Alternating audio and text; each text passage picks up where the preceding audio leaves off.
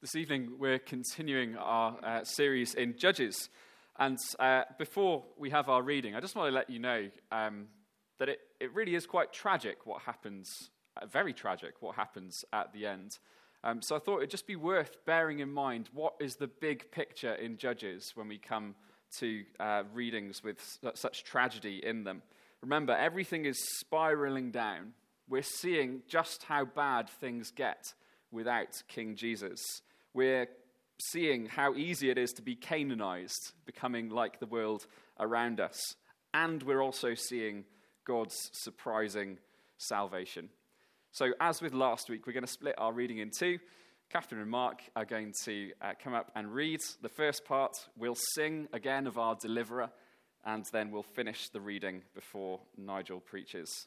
Thank you, Catherine and Mark. The first part of the reading, we are starting in the book of Judges, chapter 10, which you can find at page 253 of the church Bibles. So it's page 253, Judges, chapter 10, going through to part way of chapter 11.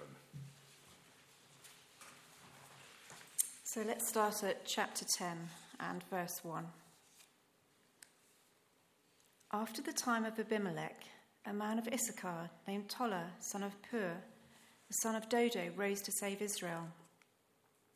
He lived in Shamir in the hill country of Ephraim. He led Israel for 23 years, and then he died and was buried in Shamir. He was followed by Jair of Gilead, who led Israel for 22 years. He had 30 sons who rode 30 donkeys.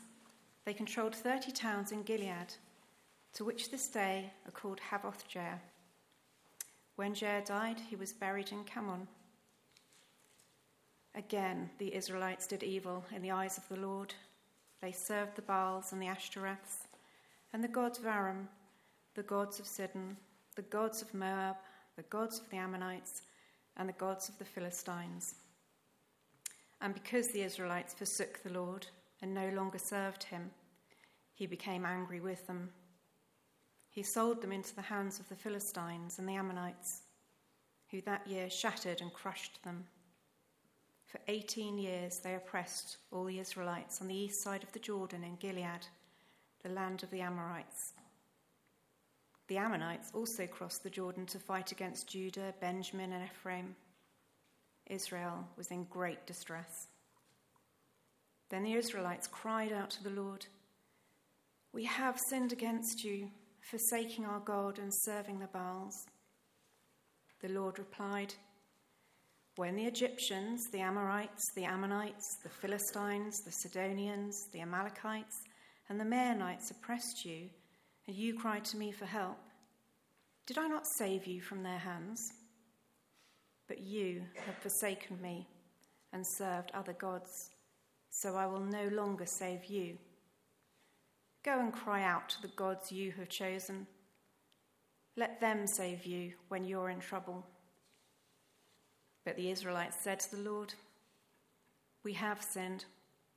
Do with us whatever you think best, but please rescue us now." Then they got rid of the foreign gods among them and served the Lord, and he could bear Israel's misery no longer. When the Ammonites were called to arms and camped in Gilead, the Israelites assembled and camped at Mizpah. The leaders of the people of Gilead said to each other, "Whoever will take the lead in attacking the Ammonites will be head over all who live in Gilead." Jephthah the Gileadite was a mighty warrior. His father was Gilead, his mother was a prostitute. Gilead's wife also bore him sons, and when they were grown up, they drove Jephthah away. "You are not going to get any inheritance in our family," they said, "because you are the son of another woman." So Jephthah fled from his brothers and settled in the land of Tob, where a gang of scoundrels gathered around him and followed him. Sometime later, when the Ammonites were fighting against Israel, the elders of Gilead went to get Jephthah from the land of Tob. "Come," they said, "be our commander so we can fight the Ammonites." Jephthah said to them, "Didn't you hate me and drive me from my father's house? Why do you come to me now when you're in trouble?"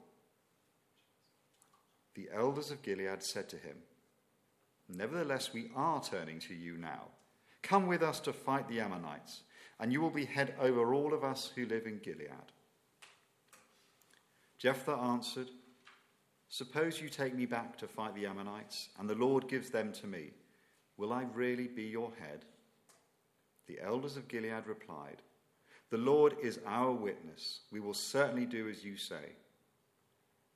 So Jephthah went with the elders of Gilead, and the people made him head and commander over them. And he repeated all his words before the Lord in Mizpah. Then Jephthah sent messengers to the Ammonite king with a question, "What do you have against me that you have attacked my country?" The king of the Ammonites answered Jephthah's messengers, "When Israel came up out of Egypt, they took away my land from the Arnon to the Jabbok, all the way to the Jordan. Now give it back peaceably." Jephthah sent back messengers to the Ammonite king, saying, "This is what Jephthah says. Israel did not take the land of Moab or the land of the Ammonites. But when they came up out of Egypt, Israel went through the wilderness to the Red Sea and on to Kadesh. Then Israel sent messengers to the king of Edom, saying, 'Give us permission to go through your country.' But the king of Edom would not listen. They sent also to the king of Moab, and he refused. So Israel stayed at Kadesh. Next, they traveled through the wilderness, skirted the lands of Edom and Moab, passed along the eastern side of the country of Moab, and camped on the other side of the Arnon. They did not enter the territory of Moab, for the Arnon was its border.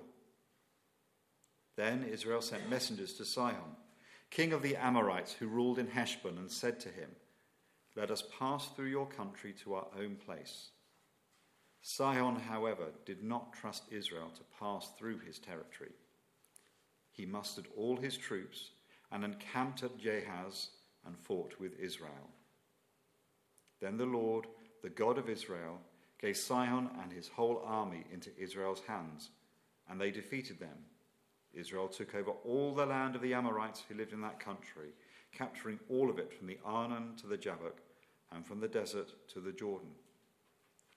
Now since the Lord, the God of Israel, has driven the Amorites out before his people Israel, what right have you to take it over?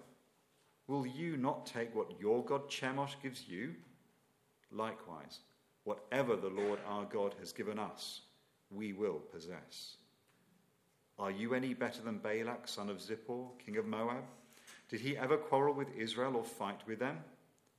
For 300 years, Israel occupied Heshbon, Aroer, the surrounding settlements, and all the towns along the Arnon.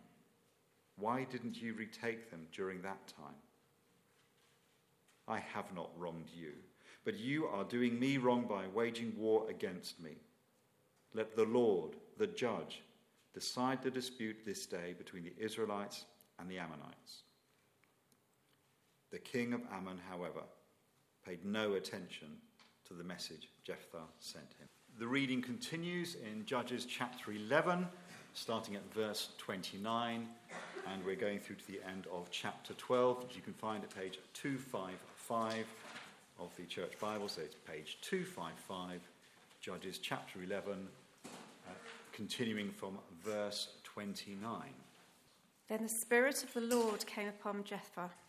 He crossed Gilead and Manasseh, passed through Mizpah of Gilead, and from there he advanced against the Ammonites. And Jephthah made a vow to the Lord, "If you give the Ammonites into my hands, whatever comes out of the door of my house to meet me when I return in triumph from the Ammonites will be the Lord's. And I will sacrifice it as a burnt offering." Then Jephthah went over to fight the Ammonites, and the Lord gave them into his hands. He devastated 20 towns from Aroer to the vicinity of Minnith, as far as Abel-Keramim. Thus Israel subdued Ammon. When Jephthah returned to his home in Mizpah, who should come out to meet him but his daughter? dancing to the sound of tambourines. She was only a child. Except for her, he had neither son nor daughter. When he saw her, he tore his clothes and cried, "Oh no, my daughter, you have brought me down, and I am devastated. I have made a vow to the Lord that I cannot break." "My father," she replied, "you have given your word to the Lord. Do to me just as you promised. Now that the Lord has avenged you of your enemies, the Ammonites. But grant me this one request," she said. "Give me 2 months to roam the hills and weep with my friends, because I will never marry." "You may go," he said, and he let her go for 2 months. She and her friends went into the hills and wept, because she would never marry. After the 2 months, she returned to her father, and he did to her as he had vowed, and she was a virgin. The Ephraimite forces were called out and they crossed over to Zaphon. They said to Jephthah, "Why did you go to fight the Ammonites without calling us to go with you? We're going to burn down your house over your head." Jephthah answered, "I and my people were engaged in a great struggle with the Ammonites, and although I called, you didn't save me out of their hands. When I saw that you wouldn't help, I took my life in my hands and crossed over to fight the Ammonites, and the Lord gave me the victory over them. Now why have you come up today to fight me?" Jephthah then called together the men of Gilead and fought against Ephraim. The Gileadites struck them down because the Ephraimites had said, "You Gileadites are renegades from Ephraim and Manasseh." The Gileadites captured the fords of the Jordan leading to Ephraim, and whenever a survivor of Ephraim said, "Let me cross over," the men of Gilead asked him, "Are you an Ephraimite?" If he replied, "No," they said, "All right, say Shibboleth." If he said Sibboleth because he could not pronounce the word correctly, they seized him and killed him at the fords of the Jordan. 42,000 Ephraimites were killed at that time. Jephthah led Israel for 6 years. Then Jephthah the Gileadite died and was buried in a town in Gilead. After him, Ibzan of Bethlehem led Israel. He had 30 sons and 30 daughters. He gave his daughters away in marriage to those outside his clan, and for his sons he brought in 30 young women as wives from outside his clan. Ibzan led Israel for 7 years. Then Ibzan died and was buried in Bethlehem. After him, Elon the Zebulunite led Israel for 10 years. Then Elon died and was buried in Aijalon in the land of Zebulun. After him, Abdon, son of Hillel from Pirathon, led Israel. He had 40 sons and 30 grandsons who rode on 70 donkeys. He led Israel for 8 years. Then Abdon, son of Hillel, died and was buried at Pirathon in Ephraim, in the hill country of the Amalekites.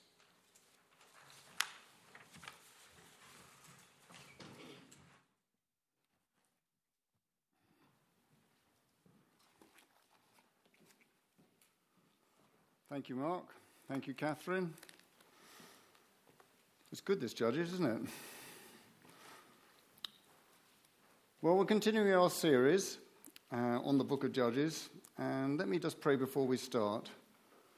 Heavenly Father, we thank you that we have this record in the Bible that we can read, we can learn about you, we can learn about people's reaction to you, we can learn all sorts of things, Lord. And we just pray this evening as we look into this passage in Judges that you'll help us understand and draw this knowledge that we've learned and be able to put it into our own lives. In Jesus' name, amen. Do keep your Bibles open. It's page 254. It's a lot of material. You'll be very glad to know we're not going to be going it blow by blow because we'll be here until Tuesday. We're just going to do 3 small points and cover the main issues. In 1975, aged 21, I watched a film directed by Stanley Kubrick, and it was called Barry Lyndon, His Rise and Fall. I expect a lot of people here never saw it, but it won 4 Oscars. It was based on an 1844 novel. It etched itself into my mind. Why? Because it tells the story of Barry going from a penniless soldier in Ireland, rising up and rubbing shoulders with the kings and queens of European courts, and he was exposed as a sham and a fraud. He became an outcast and ended his days penniless. It was absolutely beautifully filmed, a 3-hour epic, but a tragic, tragic story. And it was based on deceit and falsehood. Everything was based on sand rather than rock. And yet, I can still picture it today. It was tragic watching it. Well, this section we're looking at in Judges doesn't get much more tragic than this. Come with me to chapter 10, and we're going to start at verses 6 to 18. The Israelites had enjoyed a period of peace for 45 years. But verse 6 states, "Again, the Israelites did evil in the eyes of the Lord."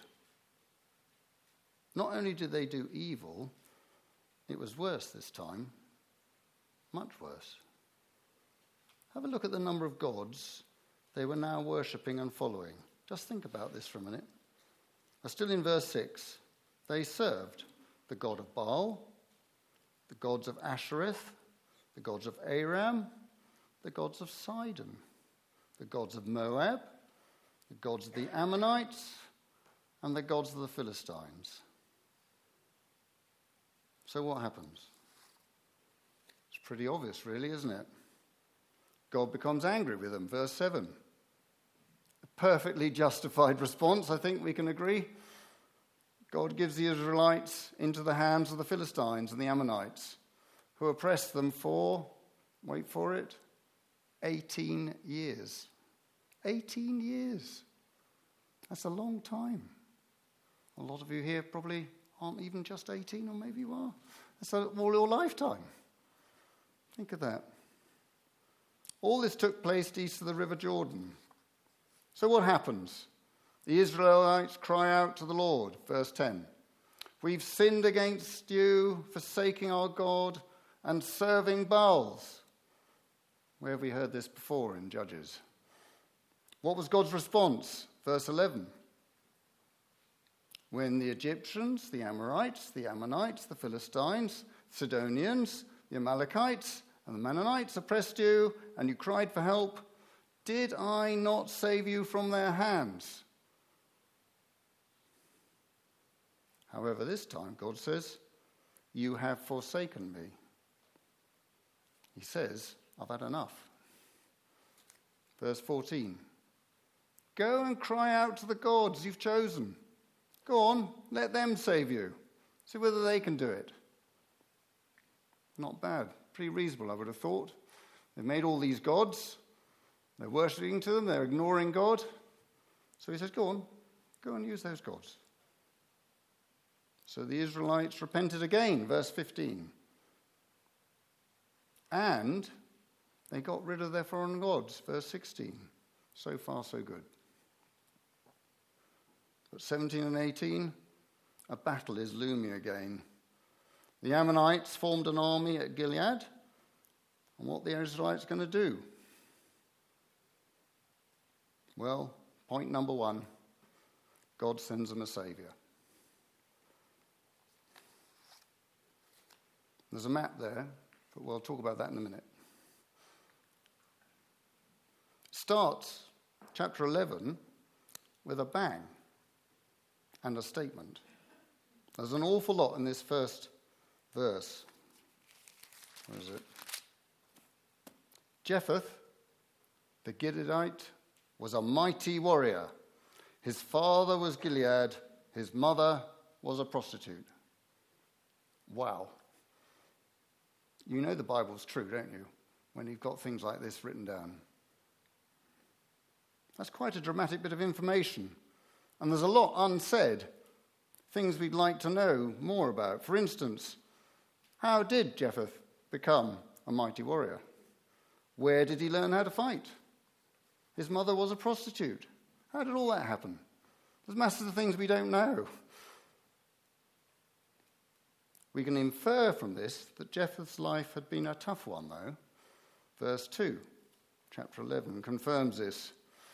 Jephthah's father, Gilead, had a wife. So we know that Jephthah's father got a wife and now had a life together, and she'd given him sons. And when they grew up, they drove Jephthah away. Verse 3, he leaves and he hangs out with a gang of scoundrels in the land of Tob. The map shows that. That's just on the right. So if you remember, we've left the Ammonites gathering an army at Gilead. On the right, you can see the land of Tob. All the red bits are battles that Jephthah fights leading the Israelites. The elders of Gilead go and find Jephthah and try and persuade him to take command against the Ammonites. They're looking for a saviour. Not surprisingly, Jephthah is a little bit sceptical. You can't blame him, can you? Verse 7, didn't you drive me from my father's home? He asked them. I think I'd ask the same question. He'd been treated badly all his growing years, and then he'd been thrown out of his family home. He had to survive on his own. The way they treated Jephthah is exactly the way they treated God. Throwing him out and turning their backs on him. But now, in the time of trouble, they wanted a saviour. Where have we heard that before? God has saved all of us through his son Jesus. He was also an outcast amongst the Jews. So after a bit of persuasion and convincing, Jephthah goes with the elders to act as their commander. Now, going along through chapter 11, there's quite a lot of messages going backwards and forwards, and I'm not going to go into that, but messages are sent, no one really wants to listen.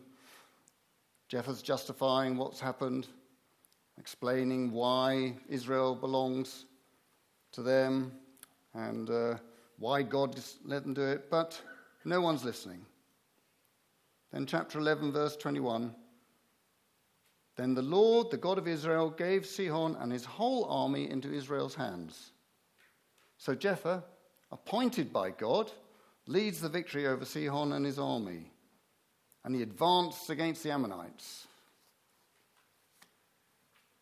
Then we come to perhaps the most memorable section in Judges, chapter 11, verse 30. And Jephthah made a vow to the Lord.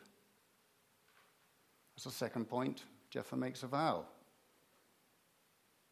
He says, verse 31, whatever comes out of the door of my house to meet me when I return in triumph from the Ammonites will be the Lord's, and I will sacrifice it as a burnt offering.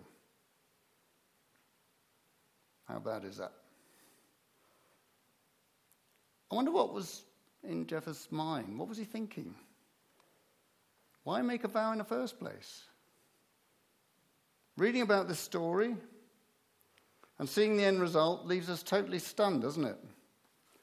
Jephthah was obviously worried about tackling the Ammonite army. Otherwise, he wouldn't have made such a vow. So to try and stack the odds in his favour, he bargains with God. You fix it for me to win. I'll give you the burnt offering of your choice. This is to God who made the universe. This is to God who is all-knowing and all-eternal.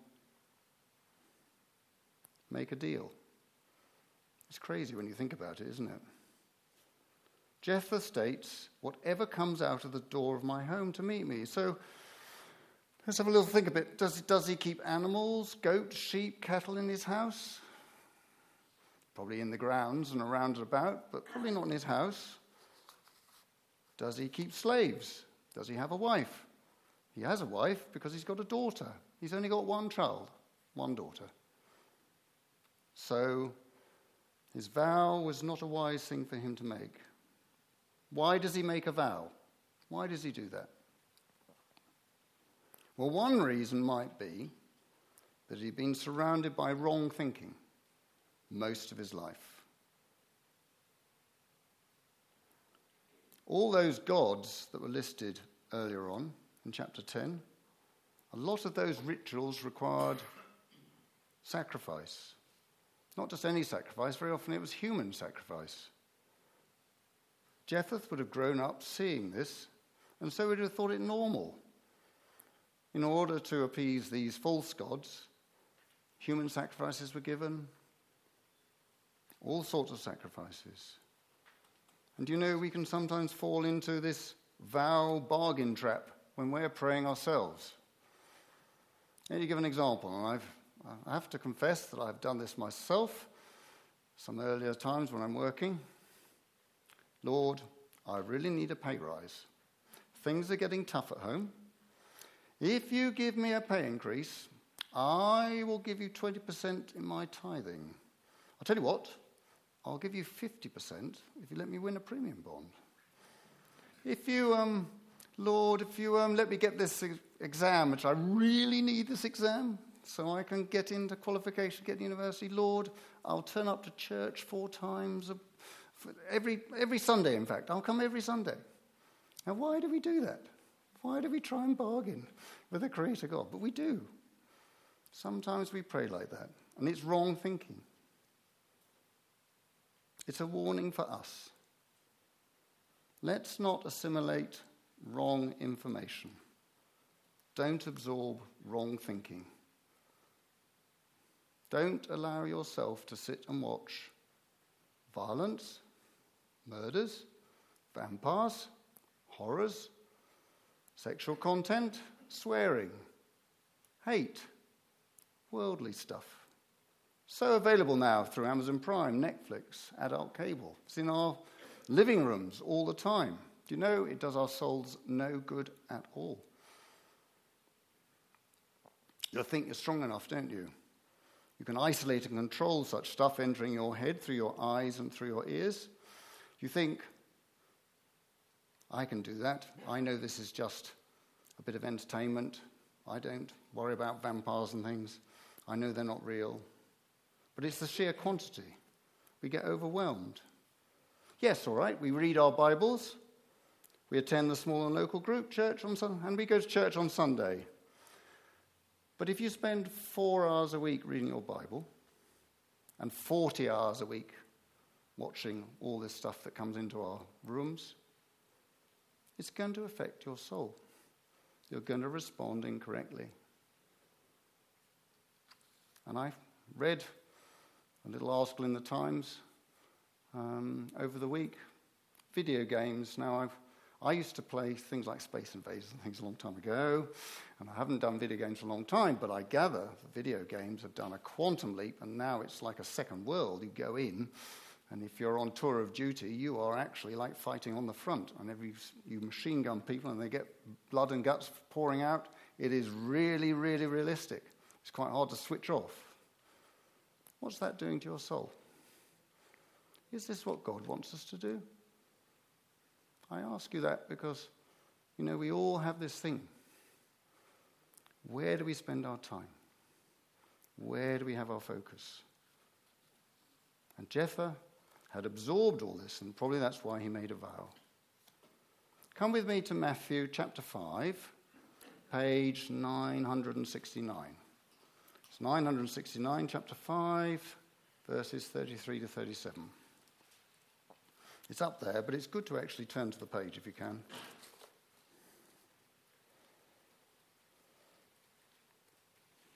Again, you have heard that it was said to the people long ago,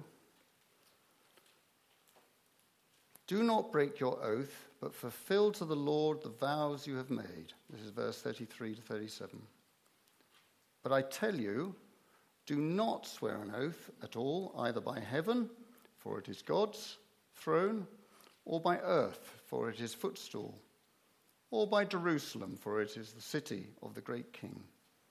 And do not swear by your head, for you cannot make even one hair white or black. All you need to say is simply yes or no. Anything beyond this comes from the evil one.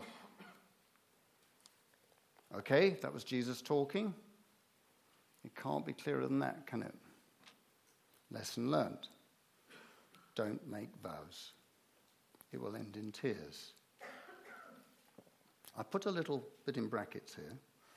I was thinking about this over the past few weeks. Vows are when we either try and make a deal with God, or it also says vows and oaths. But you hear marriage vows. Well, what's that? Are we allowed to do that? Yes, of course we are. We're making a promise to each other before God that we are going to love, cherish, even obey each other. Yeah? And we make a promise. But that's not making a deal with God. That's just standing before God and he's witnessing it. It's very, very different. Okay. Where are we? It's tragic, isn't it? Absolutely tragic. Coming to our last point. What have we seen in Judges that's consistent? What have we seen? The character of God is the only hero in Judges. Chapter 12, verse 7. Going back, you're now on page, let's help you here, page 256. Jephthah led Israel for 6 years. Then he died and was buried in Gilead. Reading this verse, I can't help seeing that God had a plan for Jephthah. He prepared him, turned him into a mighty warrior. He used him. He had tough early years, became the savior. He made a vow, and then he died. Quite short, really, but God used him mightily. Let me pick out some verses that show why God is the true hero in this tale. Come with me to chapter 11, verse 21. Then the Lord, the God of Israel, gave Sihon and his whole army into Israel's hands. The Lord, the God of Israel. Chapter 11, verse 23. Now, since the Lord, the God of Israel, has driven the Ammonites out before his people Israel. The Lord, the God of Israel. Verse 23. Verse 29. The Spirit of the Lord came on Jephthah. It was the Spirit of the Lord that made things happen. Verse 32. To fight the Ammonites, and the Lord gave them into his hands. Chapter 12, verse 3. And the Lord gave me victory over them. The Lord God is at the center of everything. We have a recurring theme, don't we, in Judges? We've got the next picture. We have peace and harmony for a time. This time it was 45 years, but each time you look at Judges is a different period. Then they turn away, start chasing other gods, get sidetracked, and have rebellion. God turns away because they've turned away from him. People start attacking. They become an oppressed people. Then they realize that they've made a mistake. They repent. God sends them a deliverer. And then we return to peace and harmony. And we see this time and time again in Judges. Do you know there are 7 saviors that I can count in the book of Judges? Othniel, Ehud, Shamgar, Deborah, Gideon, Jephthah, and we're going to be coming up to Samson. All colourful, all pointing to Jesus as the true saviour.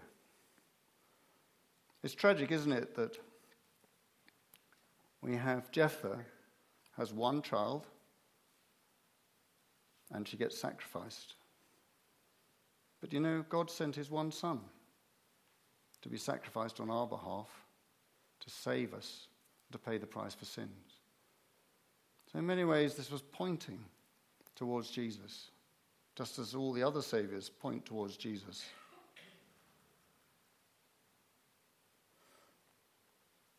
So let me just sum up. I've just got one last bit to say. We have a mess when the world turns its back on King Jesus and looks to other gods. Don't make vows. Let your yes be yes and your no, no. Spend your time focusing on things that God would want you to focus on the Bible, on Jesus. Don't listen to the world. And remember, the character of God is the hero in Judges.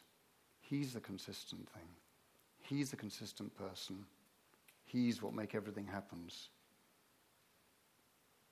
Heavenly Father, we just thank you for the book of Judges. We thank you, Lord, that we can put our trust 100% in you and know that you'll never let us down. Please walk alongside us. Help us to rely totally on you in all that we do and on your Son, Jesus. We give thanks that we can have this record of Judges that we know is the truth. And we pray, Lord, that as we walk around Banstead and our homes this week, you will walk alongside us too, guide us and be with us, and allow us to focus on your world, not the cultural world that we are living in. In Jesus' name, amen.